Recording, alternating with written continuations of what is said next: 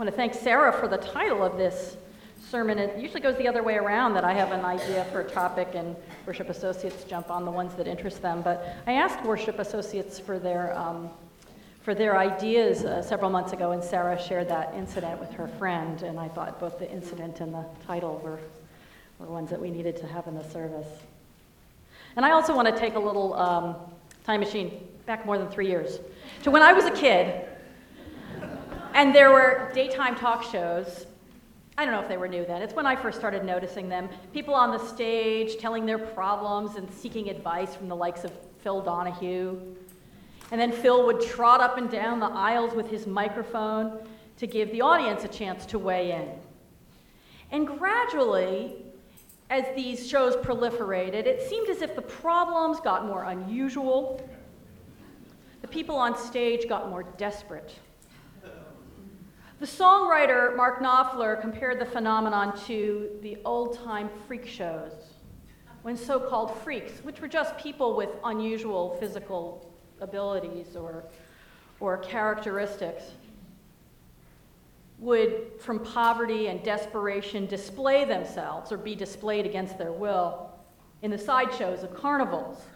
The old-time barkers shouted, these are Knopfler's words, see the pig-faced man and the monkey girl. Come see the big fat lady.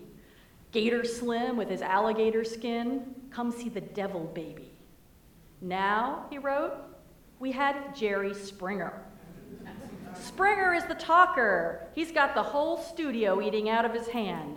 You can be on too, with the nuts and the geeks. Call 1-800-I'm-a-Freak. I think he was right, because as people with their problems were paraded across the stage, the audiences got meaner. Like they didn't see the humanity of the people up there. They asked insulting questions. They hooted, they booed.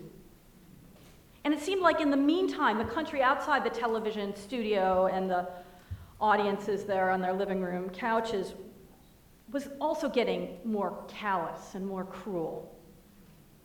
Like the government programs that had been created to keep elders out of poverty and make sure the children of poor people did not go hungry were under attack. The fictional corporate raider from the 80s movie Wall Street, Gordon Gekko, who said greed is good, started to be hard to distinguish from the actual 1980s corporate raiders, like Carl Icahn, and the insider traders causing their damage, like Michael Milken. The tax system was overhauled to make sure that the rich and lucky could get more and more, while the people who had some kind of misfortune were more and more likely to spiral down into disaster. And all the time, these shows and the increasing mood of the country was that they deserved that. The poor, the unfortunate, they were just freaks. The worst impulses of humanity, to grab tight to what we have, to dehumanize others, to excuse our own greed, were playing out both on television and in our politics, our economy. And then reality TV was the next to blossom. I mean, by blossom, I mean like algae in a polluted ocean. And with satisfaction, the reality TV audience hooted at the person who declared the weakest link and cheered to see people voted off the island. And then a multiply bankrupt casino owner renewed his own position from its slide into obscurity by hosting a show where only one person could make it and everyone else was dragged before the executive desk to be told, you're fired. And now he's the most powerful man in the world. It seems like we have been feeding our meanness and starving our kindness for a long time. Countering that tendency has been a movement to specifically encourage kindness. Remember when the bumper stickers started showing up? Practice random acts of kindness. And if you Google that phrase, you'll see example after example on the internet, helping people to think about ways they can reach out in kindness to people from complete strangers to somebody they know well. I'll read you a few. Say hello. Thank you. To someone you cross today. You come across today. Hold the door open for someone else. Pick up the trash you come across on your daily walk. Hand a glass of iced tea to the mailman if it's a hot day. Offer to help bag and carry out the groceries for the elder shopper in line with you at the grocery store. Help the young boy in your neighborhood study for his big math test. Offer to run an errand for a sick neighbor or stop by with some pre-made meals. We do a lot of that here in this congregation. Offer to babysit for your friends with their little kids if the friends haven't been out on a date in months.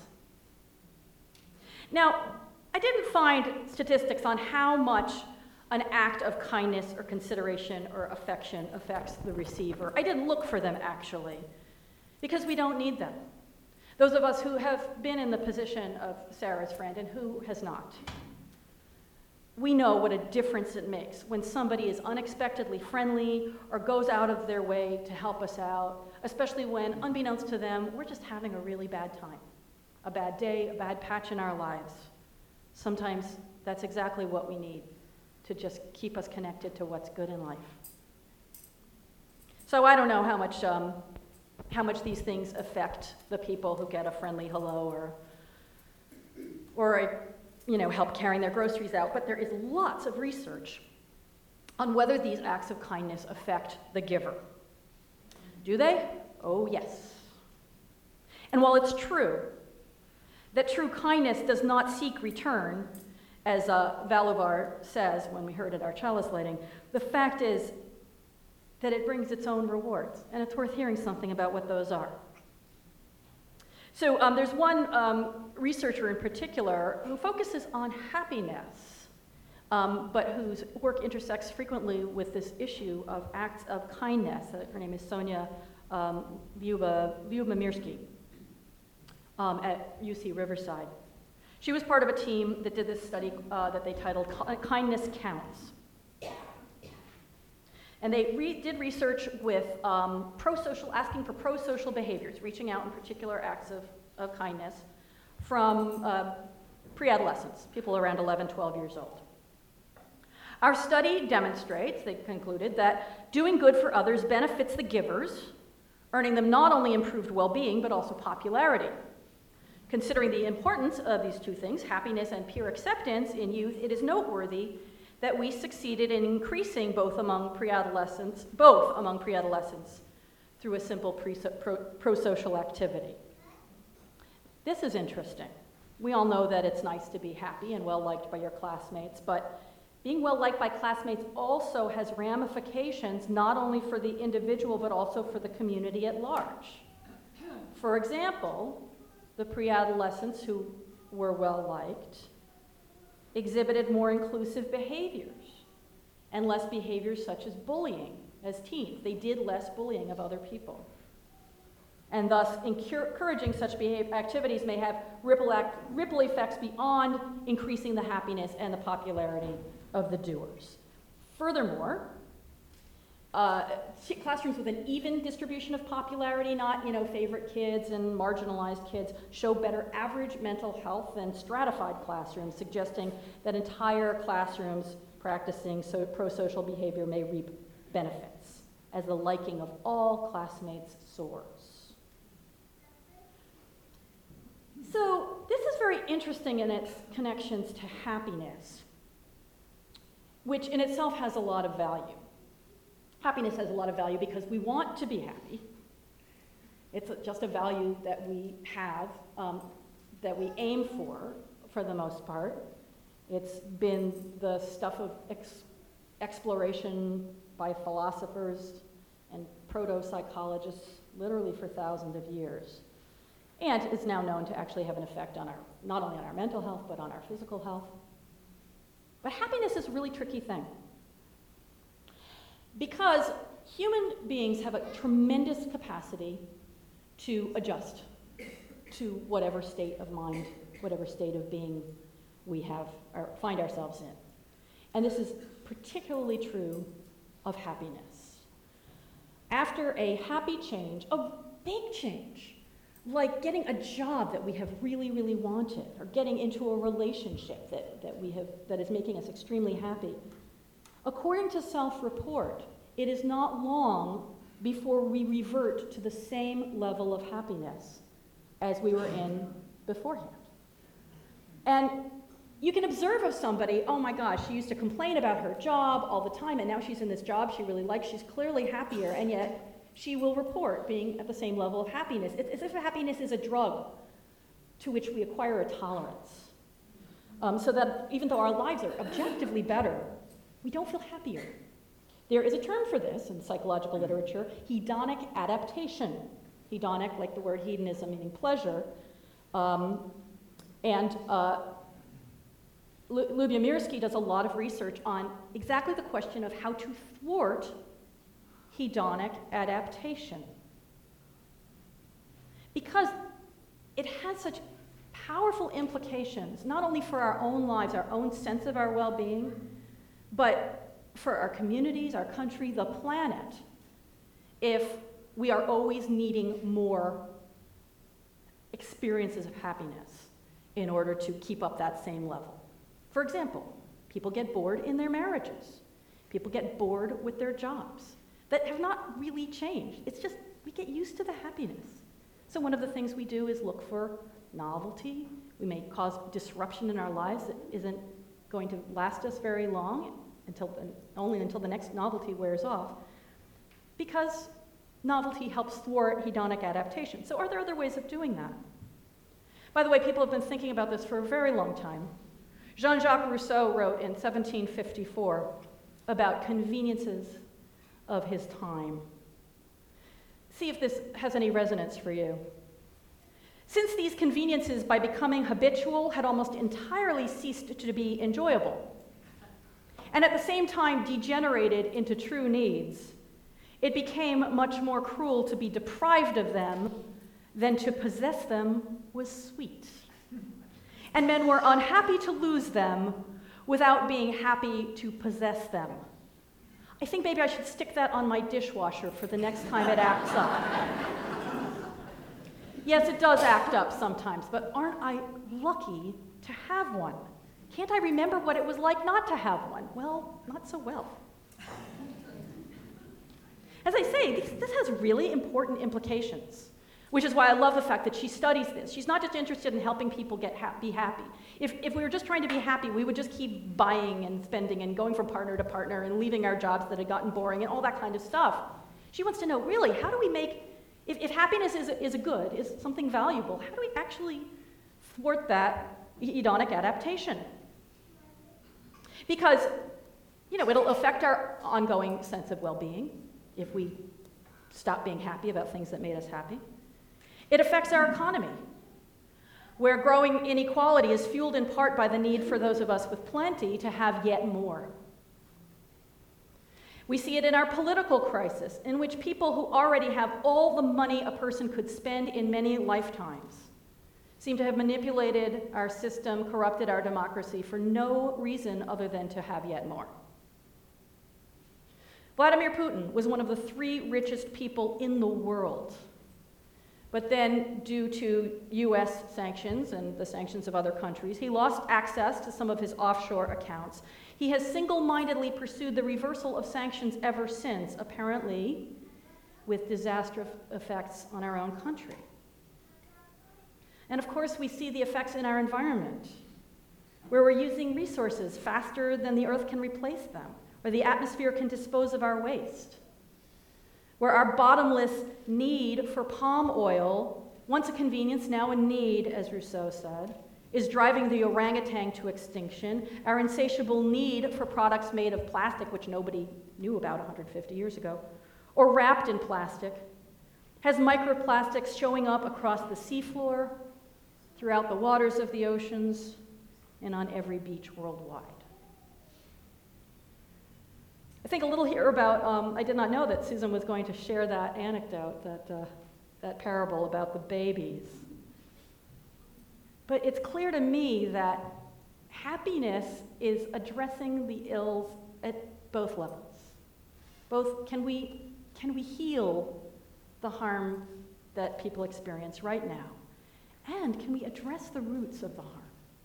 Imagine if we knew how to make happiness last, the harms we would stop creating. Okay, so back to kindness. Do acts of kindness make happiness last? Well, we do know that our actions have a much stronger effect on our happiness than our circumstances. Actions are better in general than circumstances. So here again, there's a study, this time of college students, who were broken up into groups, one who reported on circumstances that had changed to make them happier, and another on activities that they had engaged in that made them happier. So examples of circumstantial changes included, my roommate at the beginning of the semester was a cocaine addict. She is no longer my roommate. What do you know? Now I'm happier. Right? This week I found, these are real, so I'm really sorry. I hope the roommate's doing better. This week I found out that I received a scholarship that I wasn't expecting at all. My mother was recently diagnosed with brain cancer, and a couple of days ago a surgery was performed and everything turned out fine. So these are all circumstances that obviously make people happier than they were before. And then examples the students gave of their activity changes were things like, when I first got here, my classes seemed really hard and I didn't study as much as I should have. I set myself a goal to study for at least 5 hours a day, and my classes are going a lot better now. I used to not ever go to church, but now I'm going to Campus Crusade for Christ, which is an evangelical college thing. And, I'm feeling much happier. I've started lifting weights 4 or 5 days a week. So the activities also increase people's happiness. But the changes from the activities stuck a lot longer than the change in happiness from the circumstances. So I think about the value of doing kind things for other people. Of course, that's absolutely true. When somebody does something kind for us, that makes us feel better. Sometimes it has a real material effect on our lives. But just that momentary boost of somebody doing something kind for us, that affects our circumstances. It feels good, but that pleasure is very vulnerable to hedonic adaptation. But when we do something kind for someone else, that's an activity. And maybe, like lifting weights or going to your church meetings, it creates happiness that has more staying power than the happiness from a change in circumstances. And this does, in fact, appear to be true, based on the research of Dr. Lyubomirsky and others. They've got a report called Do Unto Others or Treat Yourself, looking at the frequent recommendation that when you're having a bad day, say, you do something nice for yourself. Get a massage, get a manicure, have a nice meal, eat that chocolate bar. All those things are, can be totally fine, and they do make you feel better for a while. But substantial evidence suggests that what consistently makes people happy is focusing pro-socially on others.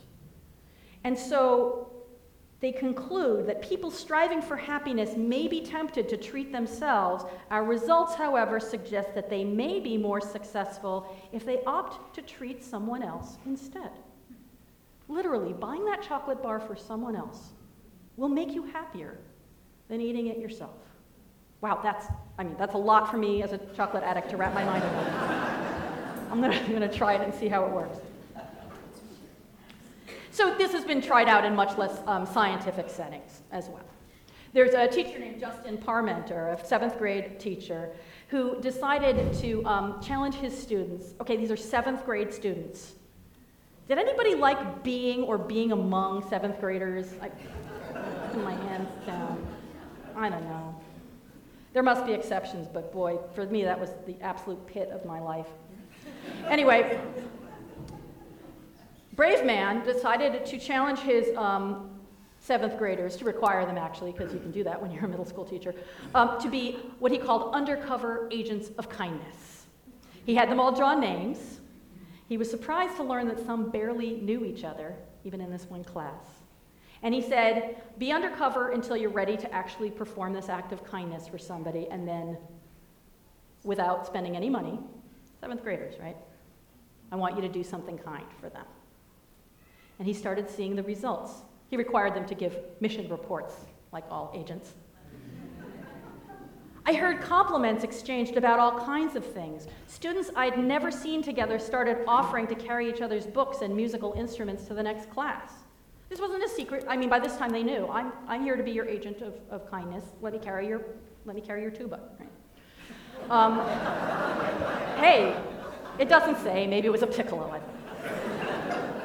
As the mission reports started trickling in, I read accounts of children studying together, inviting others to sit together at lunch, helping others put football equipment on at practice. Soon I began to see encouraging sticky notes on lockers in the hallway. Okay, my 7th grade experience would have been totally different if that's what I'd seen on my locker. Okay, I just want to say. Batches of homemade cupcakes and bags of leftover Halloween candy made their way onto desks in my classroom, as did origami, inspirational quotes, and hand-drawn portraits. And then, being clearly a good and creative teacher, he called them together to ask, how could I improve this the next time I do it? Should I do it again? The majority of them said they'd like to repeat the activity, although some admitted that it shouldn't require a school assignment for them to be kind to each other. Well, it shouldn't require it for grown-ups either, but I immediately thought, how would this work in a church? It's different. We're a bigger group. We haven't been sitting in class together, doing exercises together and everything for months or years. So the first thing is, if you picked a name of somebody else here, you might have to get to know the person to even know what would be kind for them. I mean, everybody likes a hello and a smile, but if they have a really long work day and, on Thursdays they really wish they did not have to walk their dog when they got home, then an act of kindness for them might be, hey, I'll walk your dog next Thursday, right? But you won't know that unless you have some conversation first. So we would have to ask each other, what can I do to make your life a little better? What would be an act of kindness for you right now? And we'd have to be ready to answer that question when we're asked it ourselves. What do you need? You really wish you had someone to go to the movies with next week? Do you wish sometimes you got a friendly phone call just to ask how your day went? Or if you picked the name of somebody who you knew pretty well, maybe a hug would just be great. There's so many acts of kindness, such as the ones I listed at the beginning. So I think we should do it. I'm not a 7th grade teacher, and you do not have to do this. There's an exercise for everybody sitting here, not only for those who want to exchange names. But you do have a piece of paper. Now, we ran short. So here on your insert, for a lot of us, if you have the insert, at the bottom there's a little tear-off sheet that has, it's very simple, a space for your name and a space for, check off how you most like to be contacted and how to do it. You text me, call me, email me.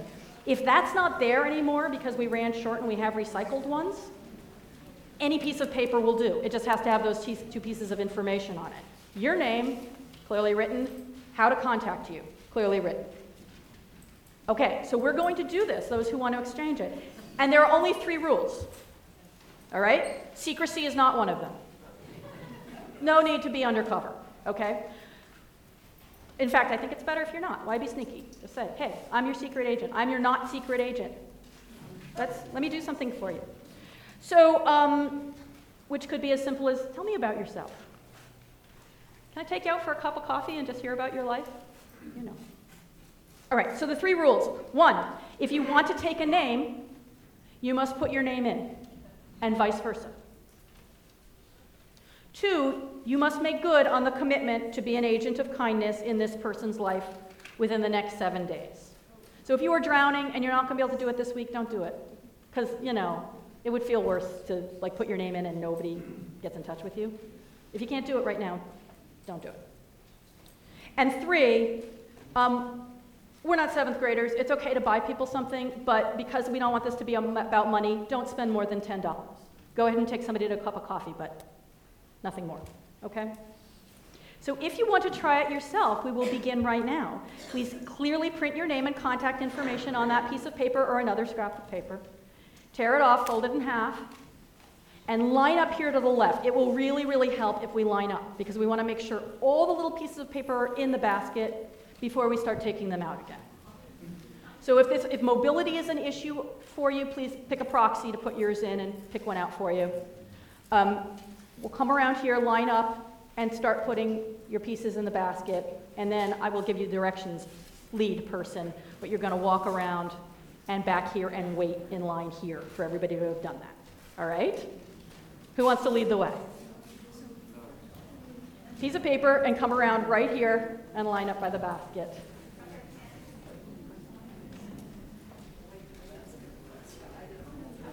Yeah, it's best to fold it, I think. I don't know. I don't know why I think that. That way we make sure. Now come around to the left.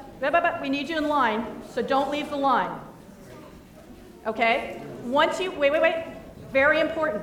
Once you have done that, Sam, I'm going to give you directions. Follow Sam after you've put your name in. He's going to bear left at the aisle. Take a left, Sam. Take another left. And come right back and wait by me. Okay? Follow the line up the aisle. This is important.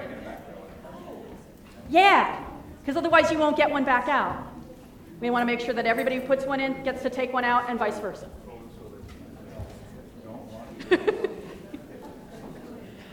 Now,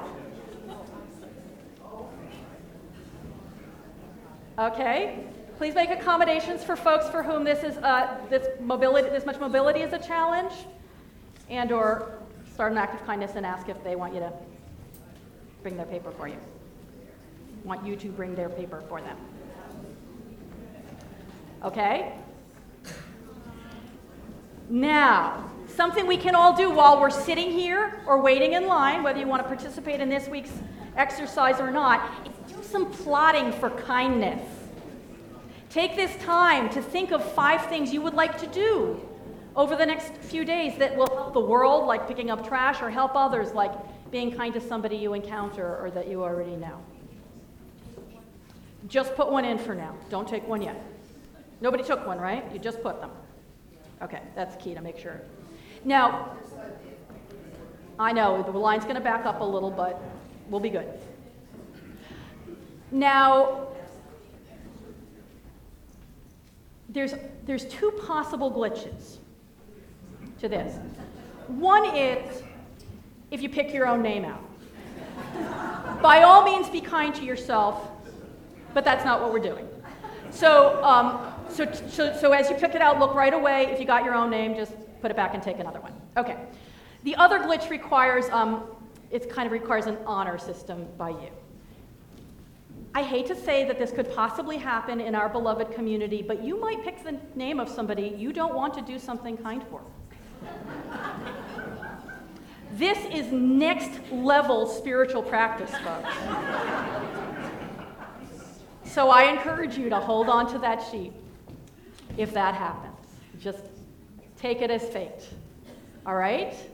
Has everyone put one in who wants to put one in? Jerry, you coming on up? Okay. In that case, Sam, come take yours, and now you can go on back to your seat. Check it right away, just to make sure it's not your own. Take another one if so. And that should have contact information on how to reach these folks.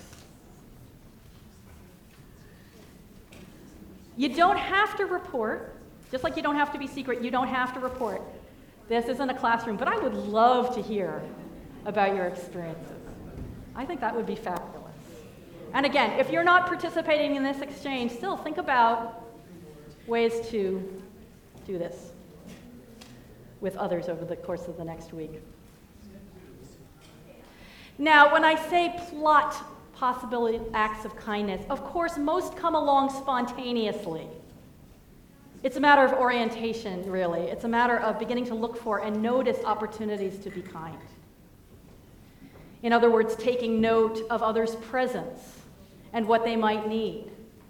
And when they've given you a friendly word or smile that calls for a response from you. We know how people develop that orientation. We know how to become more aware of other people. And that is by deliberately doing acts of kindness.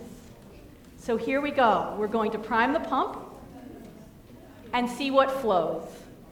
Our community, our country, our planet is thirsty for the kindness that is deep inside each of us.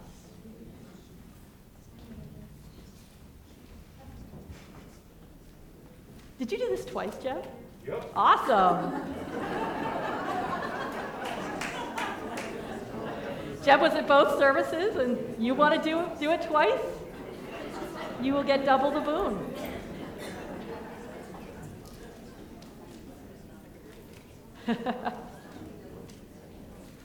The only other possible glitch is if the last person in line picks their own name, in which case I'll be their partner.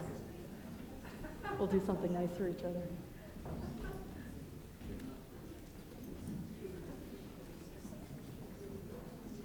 Are you taking one for somebody? Okay, great, thank you. Just make sure you didn't take your own two names, Marion. What are the chances?